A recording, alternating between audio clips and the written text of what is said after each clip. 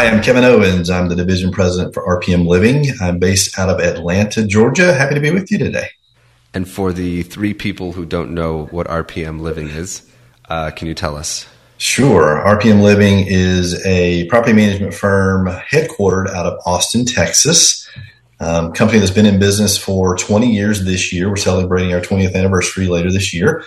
Company that started very small. Our founder and CEO, Jason Berkowitz, essentially started it in college with the purchase of a duplex and began managing that and traded it up for a quadruplex, traded up from there about 5-6 years ago, built the company to about a 5,000 unit portfolio.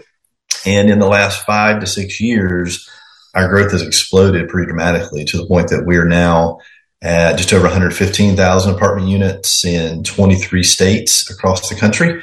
And the growth is continuing. So very excited about that. That's a lot of growth. So do you guys still own some apartments or? Sure.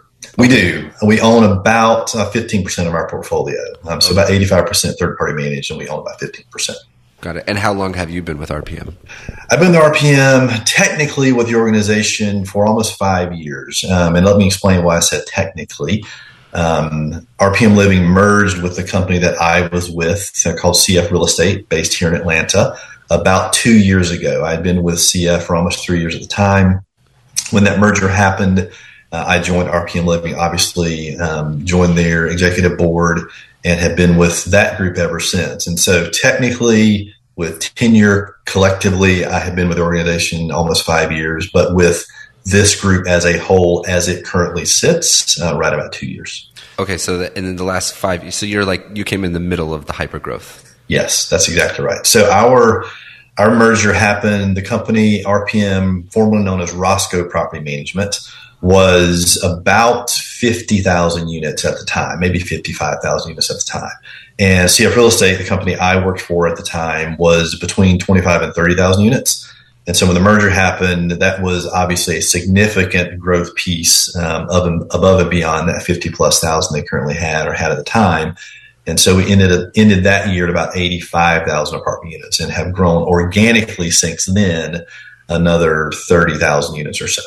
So we were talking before we started recording. I grew up as a sports fan, liked to play sports, was a fan, and there's a lot of great lessons and analogies from sports. And one of them is passion. You could see the players that are, I would say, most successful play with a lot of passion. And I think that culturally we look at people and think that to be successful, it's all about the knowledge and the skill that you have. And I think in reality, those things are important. But a key ingredient is passion. And just from seeing you on LinkedIn and not really knowing you, but judging you, I see you as a person that's very passionate about what you do. And so, one, I'm curious about your thoughts about passion, but more importantly, as you're growing, you just doubled in size, building a team. How do you build a team and around passionate people, and how do you instill that passion in them? That's a great question. I 100% believe that passion is a critical component for becoming who you want to be, what you want to be in life, especially in your career. I am very passionate about what we do. I love my job. I've loved it from the moment I started in the business. And I've always said that in our industry, you either love it or you don't. And if you love it, it's very hard to get away from. I've had so many people that worked for me who made a decision to leave the industry to go somewhere else, but inevitably came back, whether they went to the vendor side and came back to the ops side, or whether they left completely and came back. And I think passion is part of that. When you love it, you're passionate about it, it's ingrained in you. And I think that's been a big part of why we've been able to grow the way we've grown is we have a team of people who are extremely passionate about what we do. But I want to be specific about where that passion lies. Certainly, I'm passionate about customer service and serving our residents, our clients, our vendor partners, but I'm most passionate about providing opportunities for the people within our organization. And that, frankly, is why growth is really important to me. Growth is nice. It's fun. It's exciting. You know, when you see your name on the NMHC top 50 list and that name and the number beside it, keeps going up, that's fun. I have to admit that. But the reality is what that growth does is it provides opportunity for our associates to improve and grow their careers. And I love that. There's nothing that excites me more than to announce a promotion, than to congratulate someone on the next step in their career, to celebrate that with them. That is a passion point for me. And what I believe 100% is that passion translates to them, through them, not only personally in their level of excitement, but in the service they then continue to provide to their customers, our customers collectively. So passion is a critical component to me. It's very important, and it's something I don't think will ever change.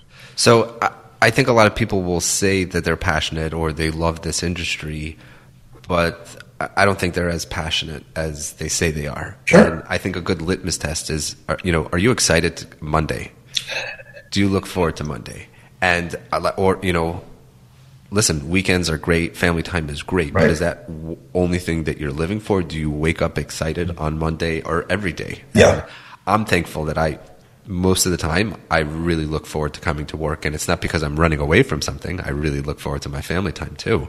But because every day is a challenge for me, and I'm excited. Like, I almost like it sometimes when things go wrong because it's exciting to fix it and it's exciting to get better.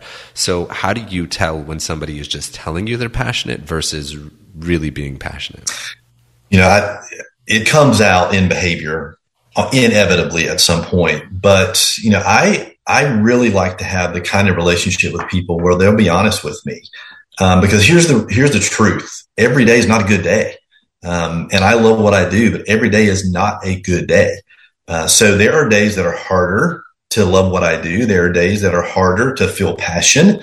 So I want people to tell me if they're feeling that way, because I like to dig in a little bit to find out if it's circumstantial, if something has happened, if the day's been tough, a client call wasn't as good as they hoped it would be, a resident yelled at them, whatever the case may be, what made that day a bad day? Or is there a pattern that has begun to develop that would give a clue as to whether that person has either lost passion or maybe never had it?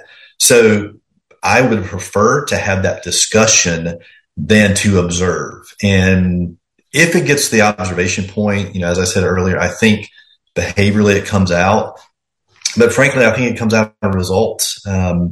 Results follow that passion in my view. You have to have skill. You have to have talent. You've got to have all these components to know your job well enough to be successful, whether it's in sales or maintenance or marketing, whatever the case may be. But if you have those and results fall off, then that's a clue to me that perhaps the passion, the energy has fallen off a little bit. So that's when I would start to dig in as well, if I see a drop off in performance. Just a thought that came to me is I actually think that passion can be created. Going back to sports, where like people want to play on a winning team, they want to, when you exercise and your muscles are sore, it's exciting because there's growth there. So yeah, there are tough days and there are times where it's not so exciting, but when that's like a learning moment and a growth moment, and I think that our industry could use more of that. We're doing something bigger than just what our job is. I could not agree more, Moshe. And, we're providing homes for people to live. And that's one of the most important things people need. And so we have an opportunity to do something bigger than ourselves. And I think from the perspective of, social involvement or other factors, individuals get into our business for various reasons. I think that could be one of them. And so again, as a leader, I find it's important to identify what is important to those individuals who work in our organization, what drives them. Is it a paycheck? Is it commission? Is it bonus? Is it because I'm helping somebody? Is it because I like collaborating with a team? Whatever that is, if I can dial into that and figure out a way to enhance that for that individual, I think that passion could be enhanced. To me, when an individual can face challenging times, can have a bad day or a bad week, and can bounce back from that, that's evidence that there was real passion there in the first place, because we all have them. But I also think that as leaders, as company leaders especially, we have a responsibility to build a culture, to build an environment that allows people to bounce back. That environment would include an ability to make a mistake, to screw up a little bit, and not feel terrible repercussions every time. To have the ability to come back from that, learn from it, and do better next time. It would include an environment that enables an individual to have honest conversations when they're not feeling their best or feeling their most passionate, and not be looked at as you don't love the company anymore. You're not bought in anymore. You're just being honest and real, and that's okay. So we have a responsibility in our roles to ensure that we create environments where that passion can blossom and grow and improve even during bad times. So again, I'm judging you, and I'm coming to the conclusion that you're part of the people. You're not you're not at a 30,000. You're not on a private jet away from everybody, and it seems like you're candid, you're transparent, you're approachable. So, one, what would be your advice to other executives in the industry to become that? Mm-hmm. And the other is, what would your advice be to the people who want to have that connection with their executive, and their executive might not be just like you? So, one, thank you for that. I certainly want to be known as that. I am not perfect. Please do not assume that. And if you're watching this at this moment in time, don't think that either, because I'm not. However, I do want to be known as that. I want to be known as the person that I can pick up the phone, I can text, I can call and talk about anything I need to talk about. So what I would say to current executives who are maybe wanting to be that, but are struggling to be that or be known as that, I think you have to find a way to go where the people are, number one. I mentioned we're in 23 states at the time. I happen to have in my portfolio 22 of those states.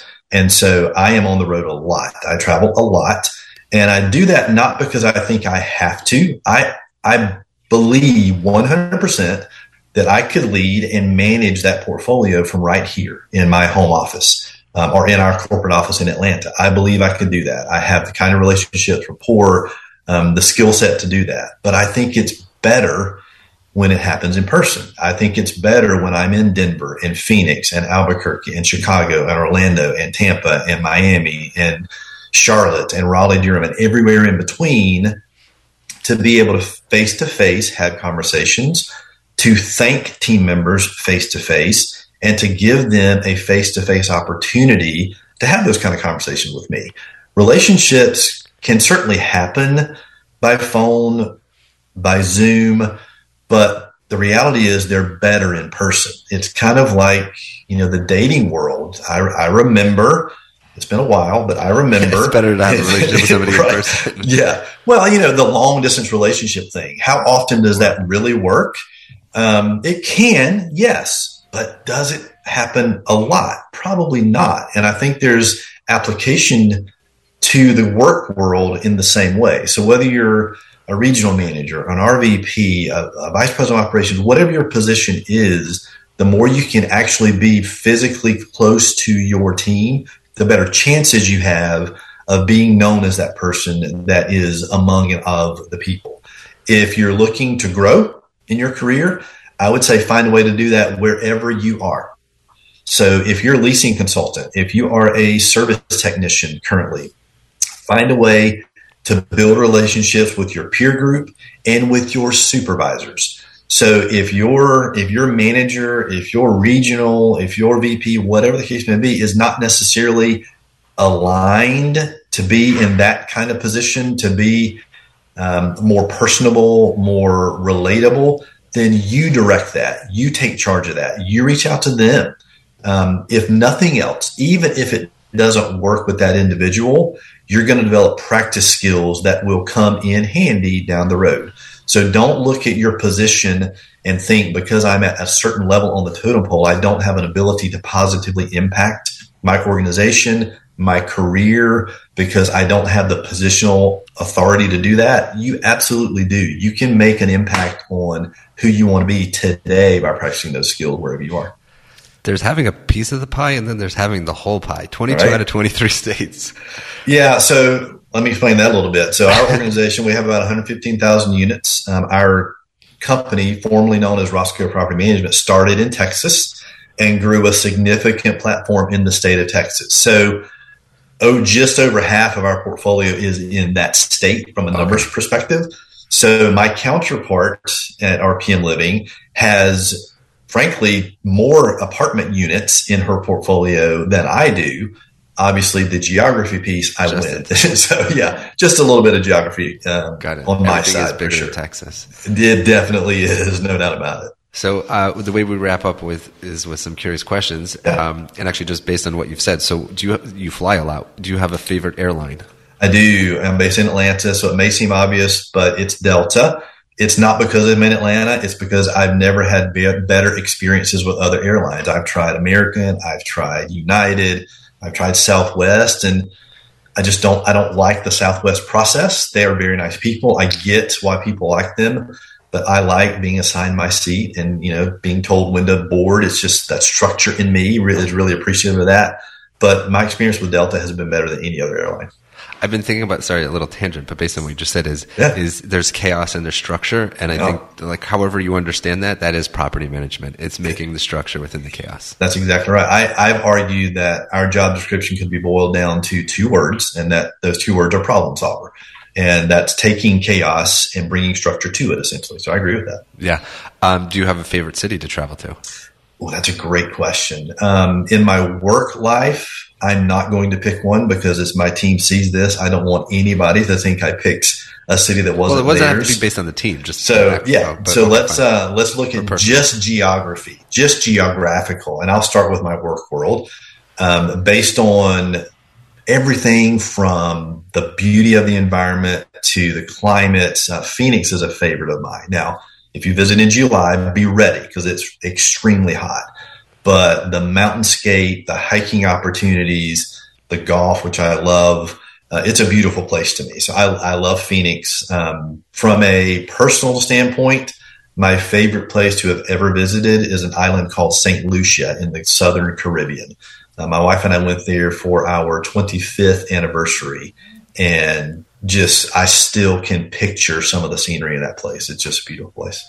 And Les, do you have an interesting habit?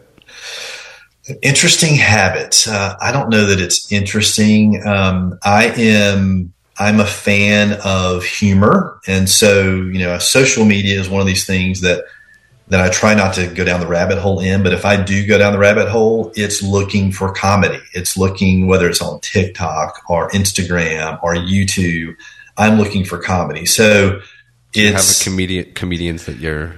That's a really good question. I'm going to say it. I really think Dave Chappelle is hilarious. He's edgy for sure, but he's one of the funnier. I will tell you, I'm a little old school. I won't tell my age, but Richard Pryor was one of the funniest human beings I've ever recall hearing. But I also like kind of the dry humor, like Seinfeld. I'm a huge Seinfeld fan. The TV show I've watched, if you've watched I think it's Netflix, is Comedians in Cars Getting Coffee. It's him driving in cars and having coffee with other comedians. And it's just kind of on the fly, off the cuff, and one of the funniest things I've ever seen. So I like to do that. I don't know if I'd call that a habit, but it's something that if I'm looking for kind of a mindless release or just kind of, get away from it all for a while, that's what I'll do. A good sense of humor is a good thing to have. I couldn't agree more. Those that want to build a relationship with you should come with a good joke. Yes, bring the jokes, especially good dad jokes. I like those. All right. Thank you so much, Kevin. Thank you very much, Moshe.